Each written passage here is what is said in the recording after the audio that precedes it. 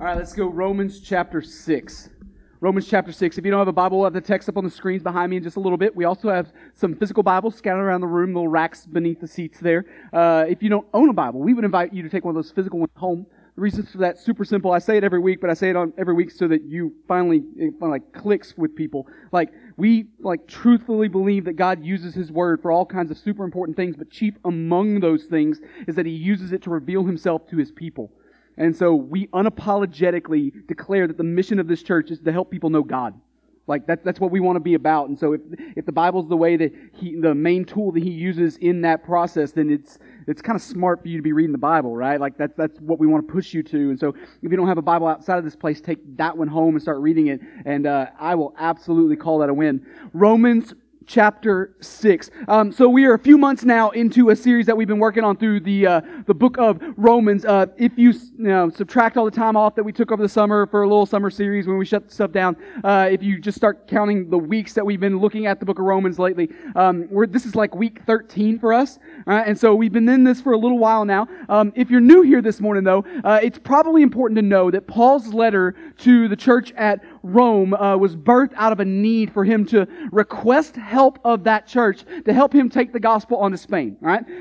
In chapter 15 of Romans, he tells them explicitly that his hope is that they will help him get to Spain because he believes that God has called him to take the gospel where the gospel isn't yet. And Spain in that part of the time is definitely one of those places. And so Paul wants their help. And by this point in history though, by this point in the timeline of events in the New Testament, Paul has never been to Rome. He's eventually going to go there. He's going to spend a lot of time there.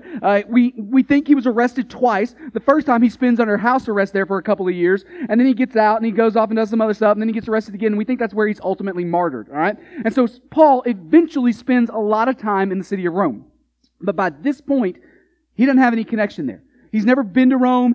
We don't even know who started the church in Rome. Our best guess, all right, is that some Jewish person traveled to somewhere like Jerusalem or Antioch or Ephesus, somewhere where the gospel was being proclaimed powerfully. Jerusalem's probably the best contender because a Jewish person would travel to Jerusalem multiple times a year, right? And so our best guess is that a Jewish person went to one of these places that the gospel was being proclaimed, being preached, that a church was started. They heard the gospel, received Jesus, and then went back home and got all their friends together and started a church. And if you're wondering, is it really that simple? The answer is a lot of times, yeah. It really is that simple. Like church folk, we kind of make things complicated too often, right? Starting a church was really just about that. And all this stuff had been going on and things had been going very well here. And Paul's been hearing these stories. This church is growing. God's using it. But Paul's got no connection there. But he wants to get to Spain. He wants their help. And so he writes them this letter, both to encourage them and to ask them for help in his missionary need, to help them see the missionary need that's in front of their face. But Romans, I've been saying all along, it's just an absolute gem. It is a complete masterpiece of first century writing.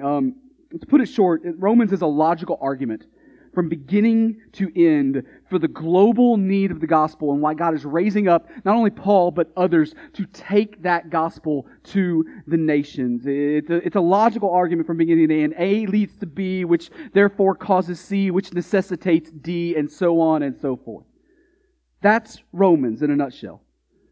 And those of you who have been here, you might remember that at the very beginning of our series, several months back, I said that there was this outside influence. There was this one outside influence that really bore weight on the letter to the Romans. And it was this conflict in the church between Jewish culture, ethnically Jewish Christians, and ethnically Gentile Christians.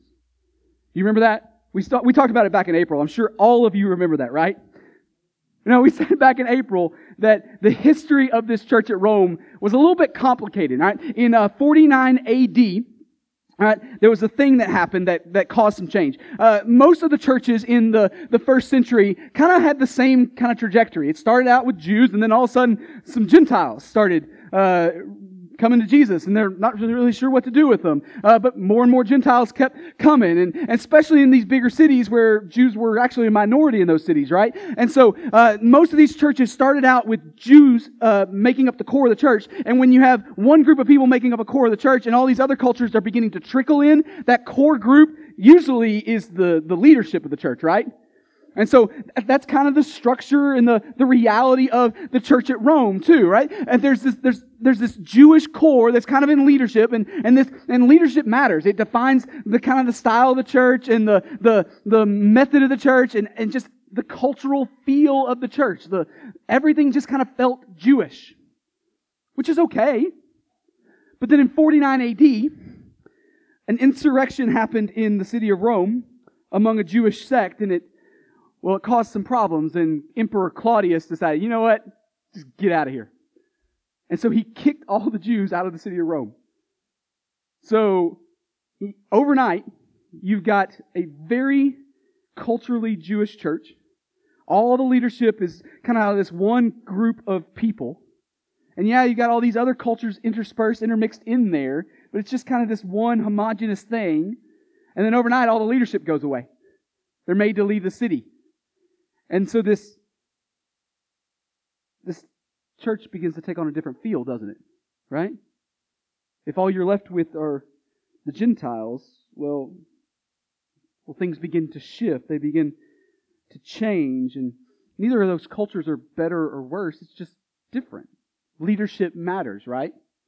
It begins to take on this different flavor, this different feel of a different culture. And, then Emperor Claudius dies. And in the world of dictatorships, that means all of his laws end. And so all the Jews, the Roman Jews, begin trickling back into the city, right? All the Jewish Christians begin to trickle back into the church. What do you think they found when they got there? You think it caused any conflict? Does that ever happen in churches?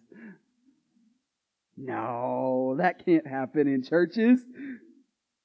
Yeah, and so this thing that had a different feel had leaders leave, and now they're coming back, and so what do you do? And Paul, in this absolute masterpiece, argument for the global need of the gospel. He's working towards a very specific end. Even though he's got this one end in mind, he's got this other satellite thing that he's got to address. He's going to begin to weave in how the gospel applies to this weird conflict of two cultures in one space. Christ is building one church. Or we could say one gospel skyscraper, right? So where are we in the argument? Well, last week we closed out chapter 5. How many of y'all were here for that, right?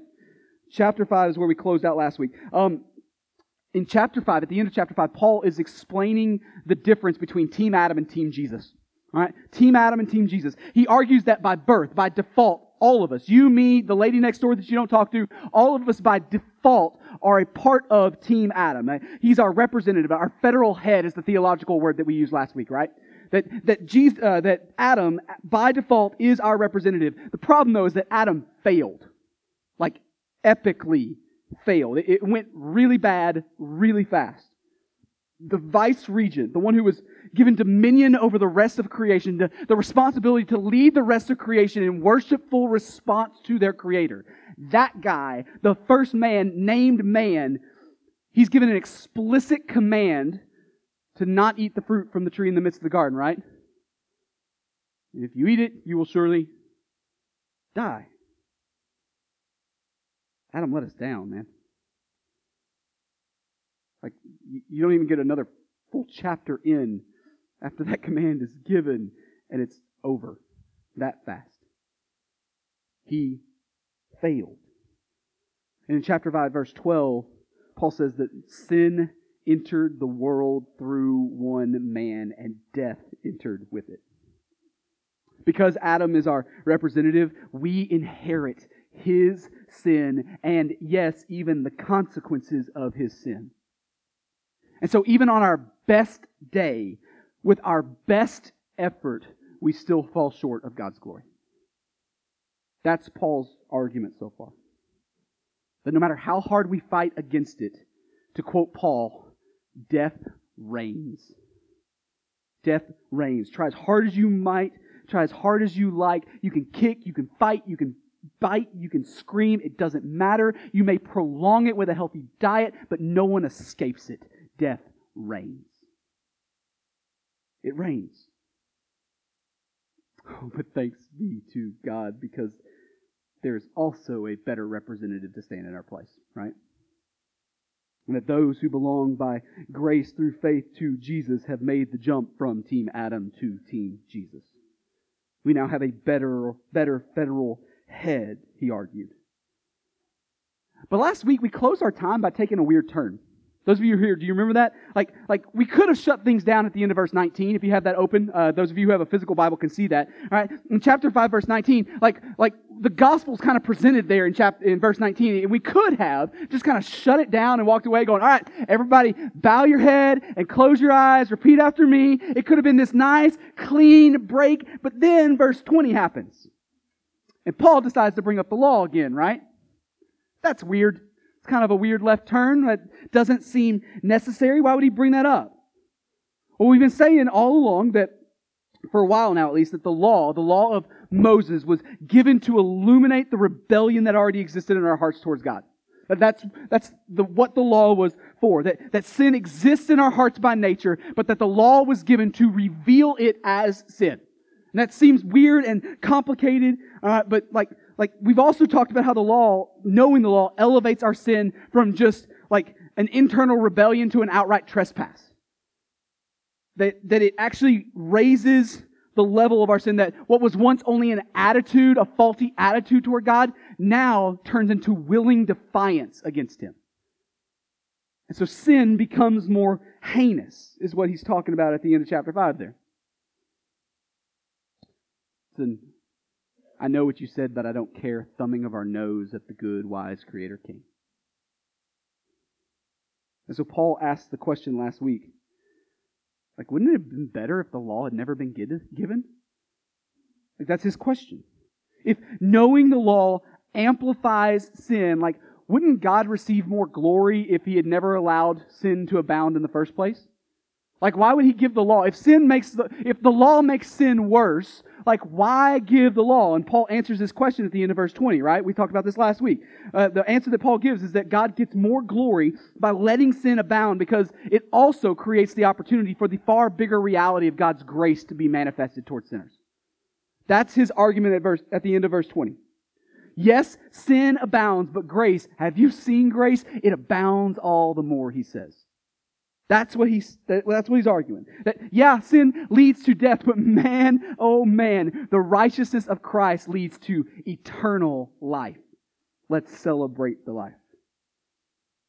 His argument is that Jesus didn't simply die for sin. He died for a whole pile of sin. Isn't He amazing? And that's where we left off last week. God gave the law as a temporary taskmaster to increase the heinousness of our sin and thereby increase the opportunity to show off His incredible grace through the gifted righteousness and sacrificial death of Jesus. That's a weird place to leave off. We left it there last week, but that's a weird place to leave it. Because if you're like me, maybe you're not like me, I'm weird like this, that immediately raises two questions in me. Does it raise two questions for you? Maybe you don't even know what the questions are. The first question is this: what does any of this have to do with the conflict between Jewish and Gentile culture Christians? Like, we just spent a bunch of time a few minutes ago, like, setting all that up. Like, did we just change the subject? Nope. See, a lot of the conflict between the Jews and the Gentiles mainly revolved around what parts of the cultural laws they still were required to follow, right? We've talked about that in here before. In other words, like, should the Gentiles coming to know Jesus practice certain dietary rules? Are they allowed to eat this? Are they allowed to eat that? Should they practice certain ceremonial washing rules? Should they wash their hands this way and that way at certain times, or are we done with that? Should they practice circumcision as a sign of being members of God's covenant people? You've got one group with a millennia-long history of trying to be the rule followers, even though they always failed. All right? Trying their best to be the rule followers because they also had the very clear expectation that willingly rejecting those rules got them kicked out of the camp. Right? You got one group that has a millennia-long tradition of being the rule followers, and then you got this other group, this other new group that doesn't seem to understand how the system works that you've built. You ever get frustrated with that group? I hadn't been here very long. They don't know how things really are. And all of a sudden, you've got a letter from this guy named Paul that you've never met, claims to be an apostle. You've heard some stories. They seem like cool stories, but you don't know Paul. And he says, introduces the logic that your 1,000+ years of tradition was nothing more than a stopgap for a better day. How you feeling about that? He says that more sin in the world actually leads to more opportunity to show off and celebrate God's grace. How do you think religious people respond to that news? Not well, right? Think there's some conflict? And that immediately leads to question number 2, if you're like me. Is he really going to leave that door open? Right? Like, doesn't that kind of logic lead to people just running headlong into sin then? As a good religious boy, that's the question I have. How about you? I mean, hey, whoa, Paul, you can't do that. Don't you dare leave that door open. Do you know what that's going to give you? If you give them an inch, they'll take a mile. Right? I mean, doesn't that lead to people denying God's character, denying God's commands because, it's all covered by Jesus' righteousness for us? Doesn't that make a mockery of grace, Paul? You're really going to leave that door open for them? Don't you just want to pull Paul aside and go, hey, boy, what you doing? You can't do that like that. No, call him back to heel. Let's go. Come on. Call him back. I'll confess, that's what I want to do. Rookie move, Paul. You can't do that. And Paul, the great gospel logician of the book of Romans, he knows the question that's on the tip of religious people's tongues even before they can get it out of their mouths. The Jewish apostle, radically saved by grace and called to be an apostle to the Gentiles, knows exactly what question they want to ask next. And in verse 1 he says this, what shall we say then? Are we to continue in sin that grace may abound, may expand? Verse 2, by no means. How can we who died to sin still live in it? All right, and so in case you didn't pick it up in the tone there, this is unthinkable to him. Just completely unthinkable. This is way bigger than a simple no, right? Like a no would have been sufficient. No, that's not how it works. No, Paul goes, no, by no means. This is an explosion of abhorrence. The entire question is incredulous to him. Like, no. That's not how this works. And then there's no punctuation in first century Greek.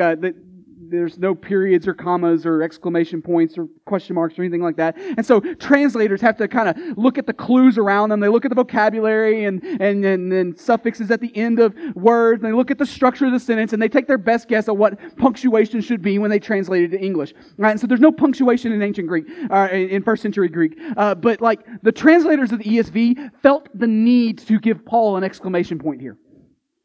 By no means, he says. By no means.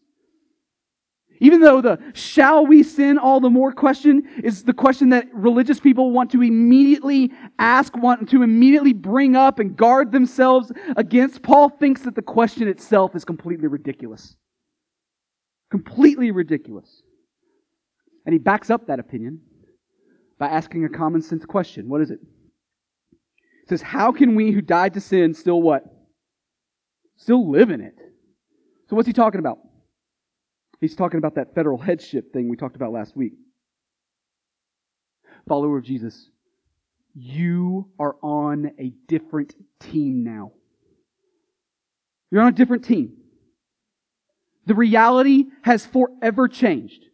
You're now playing for a different side. By grace through faith, you move from one team to the other, from Team Adam to Team Jesus. And you made that swap by dying.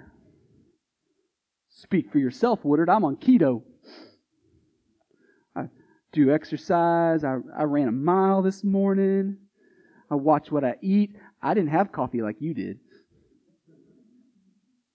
What do you mean by dying? Paul's not talking about physical death here, is he? Look at verse 3. Do you not know that all of us who have been baptized into Christ Jesus were baptized into His what?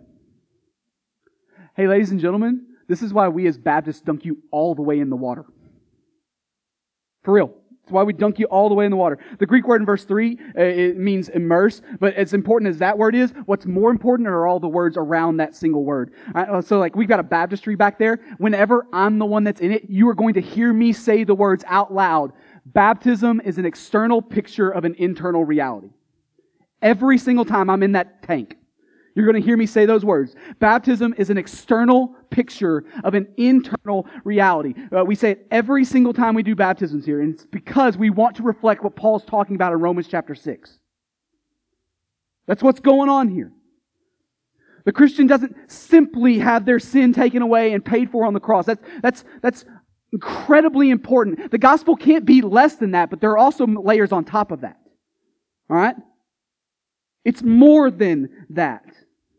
The reality of the atonement is massively true, but at the same time, there's layers on top of this that we get to talk about and celebrate and revel in. And the Christian is also, at the very same time, in a mystical, really hard to explain way, united to Christ in His death. We're united to Christ in His death. There's a spiritual union that happens between Christ and His people. Now, whenever preachers or anybody else starts throwing around the word mystical, you got to perk your ears up because you're not sure where they're going. Like you can get yourself in the weeds really fast. But so, what do I mean by that? The Bible teaches pretty clearly that there is a spiritual reality to things. Beyond what you can touch, beyond what you can taste and see and hear and smell and all the other senses that you like to celebrate, the Bible teaches that there is a spiritual reality to things, and that for Christians, Christ is in us, and somehow at the very same time, we are in Him, and that's really hard to wrap our heads around, isn't it? Because we're finite creatures, living in a finite space. It's bigger than us and beyond us. But the Bible is clear. Paul is resolute here. The Christian is spiritually united to Christ and in His life and in His death.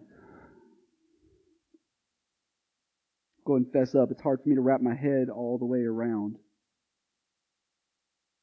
Because of the union with Jesus, the Bible teaches that when Jesus died for our sin, we actually died with Him. For those who belong to Him. And so when we dunk someone in the water back there, it's a picture of something just absolutely massive that has already taken place on a spiritual level. We're killing you. But we don't wait for the bubbles to stop and then bring you back up. What do we do? What do we do? We bring you back up, right? Try that one time. It won't go well. Look at verse 4. We were baptized, therefore, with Him by... we were buried with Him, therefore, with Him by baptism into death, in order that, just as Christ was raised from the dead by the glory of the Father, we too might walk in the newness of life. In order that, so that, for the purpose of. I'll read verse 4 again. We were buried therefore with Him by baptism into death, in order that, so that, just as Christ was raised from the dead by the glory of the Father, we too might walk in newness of life. Verse 5. For if we have been united with Him in a death like His, we shall certainly be united with Him in a what? In a resurrection like His. All right, so Paul says that the overarching purpose of being united to Christ in His death was so that we would at the very same time be simultaneously united with Him in His life, His resurrection life. In verse 4, he calls it the newness of life. That word newness, and it's the Greek word kainos, or probably butchering the pronunciation of that, kainos. It's not talking about time. That's the Greek word neo. We use that as a prefix for all kinds of stuff. Neo this, neo that. That's new as in time, the next edition, all that kind of stuff. Kainos is about quality and character. It's about a reinvention. Oh, okay, yeah. We have reinvented resurrection bodies. Cool.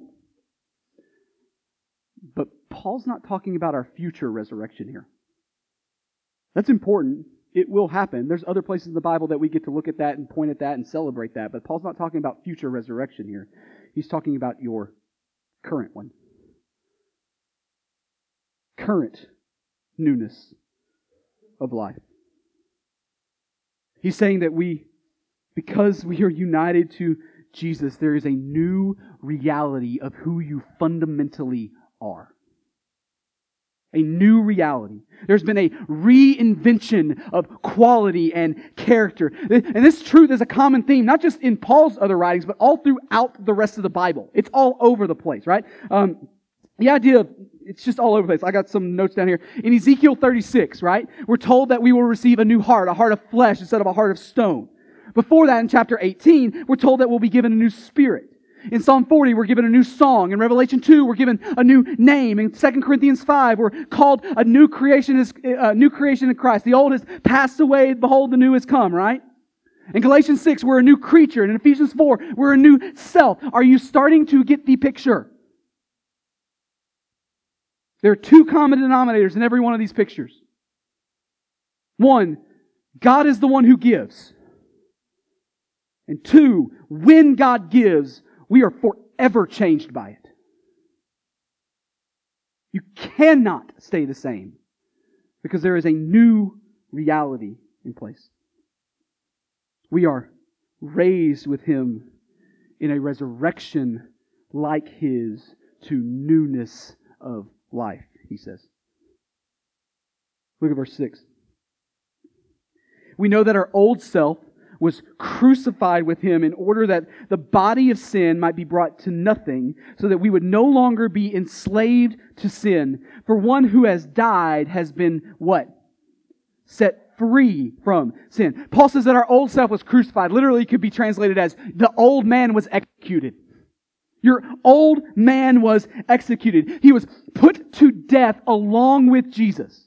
Who we were in Adam by default was put to death so that the body of sin, the rule and reign of sin in your heart and life would be forever vanquished, forever defeated. He also says that we are freed from our enslavement to it.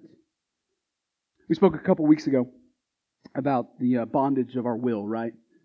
That we have a moral inability to choose what is pleasing to God. The Bible teaches that because of sin buried all the way down at the very core of who we are, that left to our own devices, we will forever pursue sin because that's what we actually love most.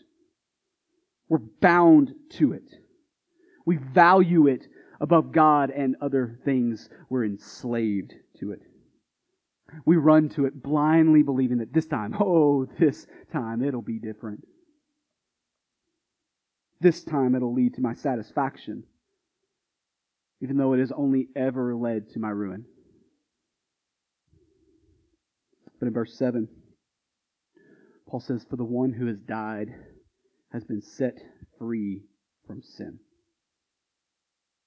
Because we are new creations in Christ, because we have been crucified with Christ, it's no longer I who lives, but Christ who lives in me. Because we are dead to sin and alive to God, we are set free, he says.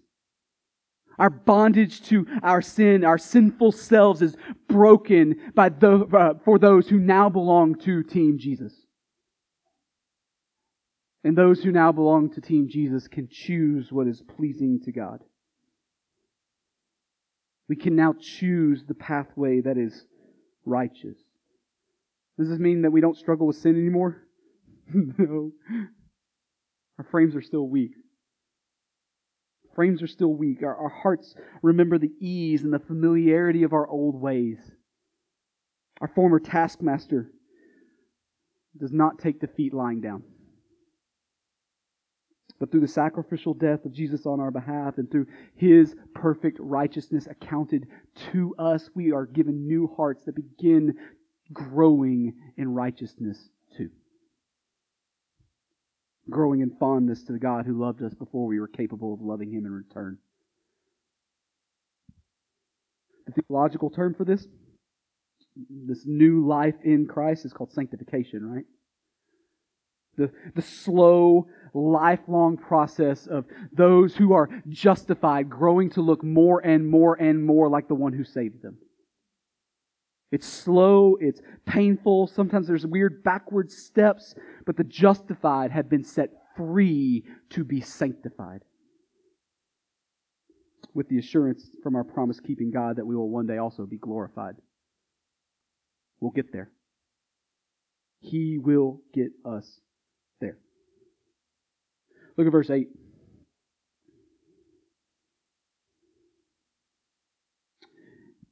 Now, if we have died with Christ, we believe that we will also live with Him. We know that Christ, being raised from the dead, will never die again. Death no longer has dominion over Him. For the death He died to what? To sin. Once for all. But the life He lives to who? To God. So you also must consider yourselves dead to sin and alive to God in Christ Jesus. All right, so Paul says that Jesus doesn't just keep going back over and over and over and over again to keep dying for sin. He did it once. It's done. It's over. Sin and death has been forever defeated. And so we those who belong to Jesus, those who have moved from Team Adam to Team Jesus, we should live as that one time that Jesus died, you know what? Like actually counted. That's his point. If he's done, if he's finished it, if he's accomplished what needed to be accomplished, why do we keep going back to it? We should live that one time actually counted. Follower of Jesus, to return again to your sin over and over and over again is to live as if the death of Jesus didn't actually accomplish what He claims to have accomplished. It's to live as if you're still a slave to it. It's a turning your back on your new master and returning longingly to your old one. Paul says here, consider yourself dead to sin and alive to God in Christ Jesus. But that's not all he says. Look at verse 12. Let not sin, therefore, reign in your mortal bodies to make you obey their passions. Do not present your members to sin as instruments for unrighteousness, but present yourselves to God as those who have been brought from death to life. And your members, your body, the thing that makes you, all right, and your members to God as instruments for what?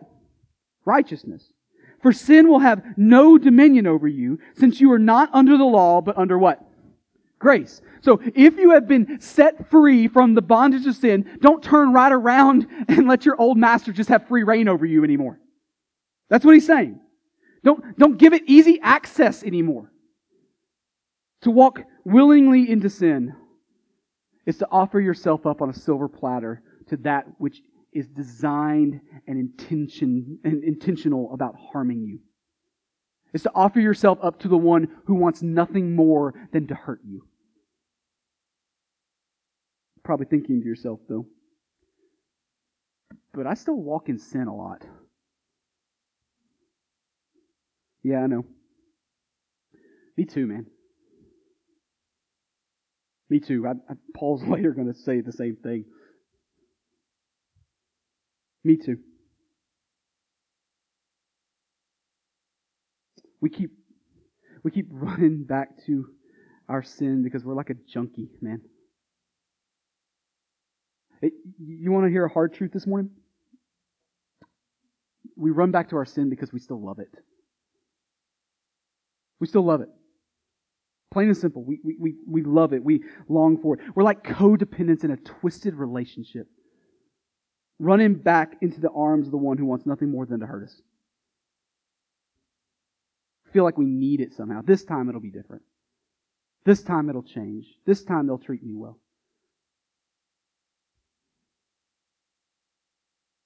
We're a junkie for it, and we want nothing more than maybe to be hurt again. I don't know. But whatever the case, we love it more than the one who actually set us free. How crazy is that? Like if you were in a conversation with anybody saying those things, wouldn't you immediately, desperately want to get them some help? Intervene in some way. What are you doing? And so Paul says, don't turn around and just offer yourself up to your old master anymore. Instead, here's what you do. Instead, offer yourself up to God as an instrument of righteousness. Go chasing after the other direction and be used by Him that way. Present your members, present your body, present yourself to your new master as an instrument of righteousness. Just like we need a better representative, we need a better master, don't we? A good king who actually laid down his life for his beloved rather than harming her, right? We need a Jesus, a Savior who breaks every chain. So what do we do with all this stuff? Like, how do we respond to God's Word this morning? Well, if you're here and you're a follower of Jesus, your response is to lean into God this morning. I think you do that by repenting of sin and pressing as deeply as you can into who God reveals Himself to be in Romans chapter 6. I think that's what you do. You want to ask the tough questions this morning, though? Do you live in such a way that puts your newness of life on display? Is it obvious? Or is it convoluted somehow? The water's murky. Do people know that you're on a different team? Is that what they see coming out of you? Do you see your sin as an old taskmaster looking to harm you just one more time? I'm going to pray. We're going to sing. We'll have some leaders up front here to talk and pray with you if that would serve you this morning. If you're here this morning and you're not a follower of Jesus yet, I'm glad you chose to hang out with us today. I don't think God has you here as an accident, though. I think He would have you respond to Him this morning. I think you can respond to God's Word too, and you do that by meeting Jesus. By meeting Jesus. A lot of what we talked about this morning is step 2 for the walk of faith, all right? Step 2. Step 1, though, is the uniting with Him in His death part. That's got to occur before you can be united with Him in His life. Like as Christians, we don't preach that you clean yourself up. No, you can't. You got to die to yourself. You have to die to yourself. The cross was His eternal plan. Jesus' eternal plan from before the foundation of the world to love you, to care for you, to purchase you for Himself. And now the Bible calls all those who would respond to Him to confess and trust Him in faith. I'm going to pray. We're going to sing. I'll be down front if you want somebody to walk you through what that step looks like. But maybe today is the day that you'll finally respond to Him and the grace that He offers this morning. But let's all respond to God's Word this morning, however He's calling you to. Father, You're good to us. Thank You for the Scriptures. God, sometimes they're weighty and hard. I'm really excited about this resurrection life part. But my frame is weak. The moments I get more honest are the moments that I really don't want people to know what's going on in my heart and life.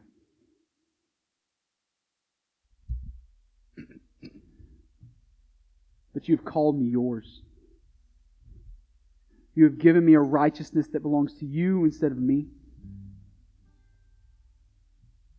You have and are cleaning me up. You present me as Your own. And though my frame is weak, You've promised to bring me home. You've promised to help me take that next step, and then that other next step, and then that next step. Would you help me see that my old taskmaster wants nothing more than to hurt me?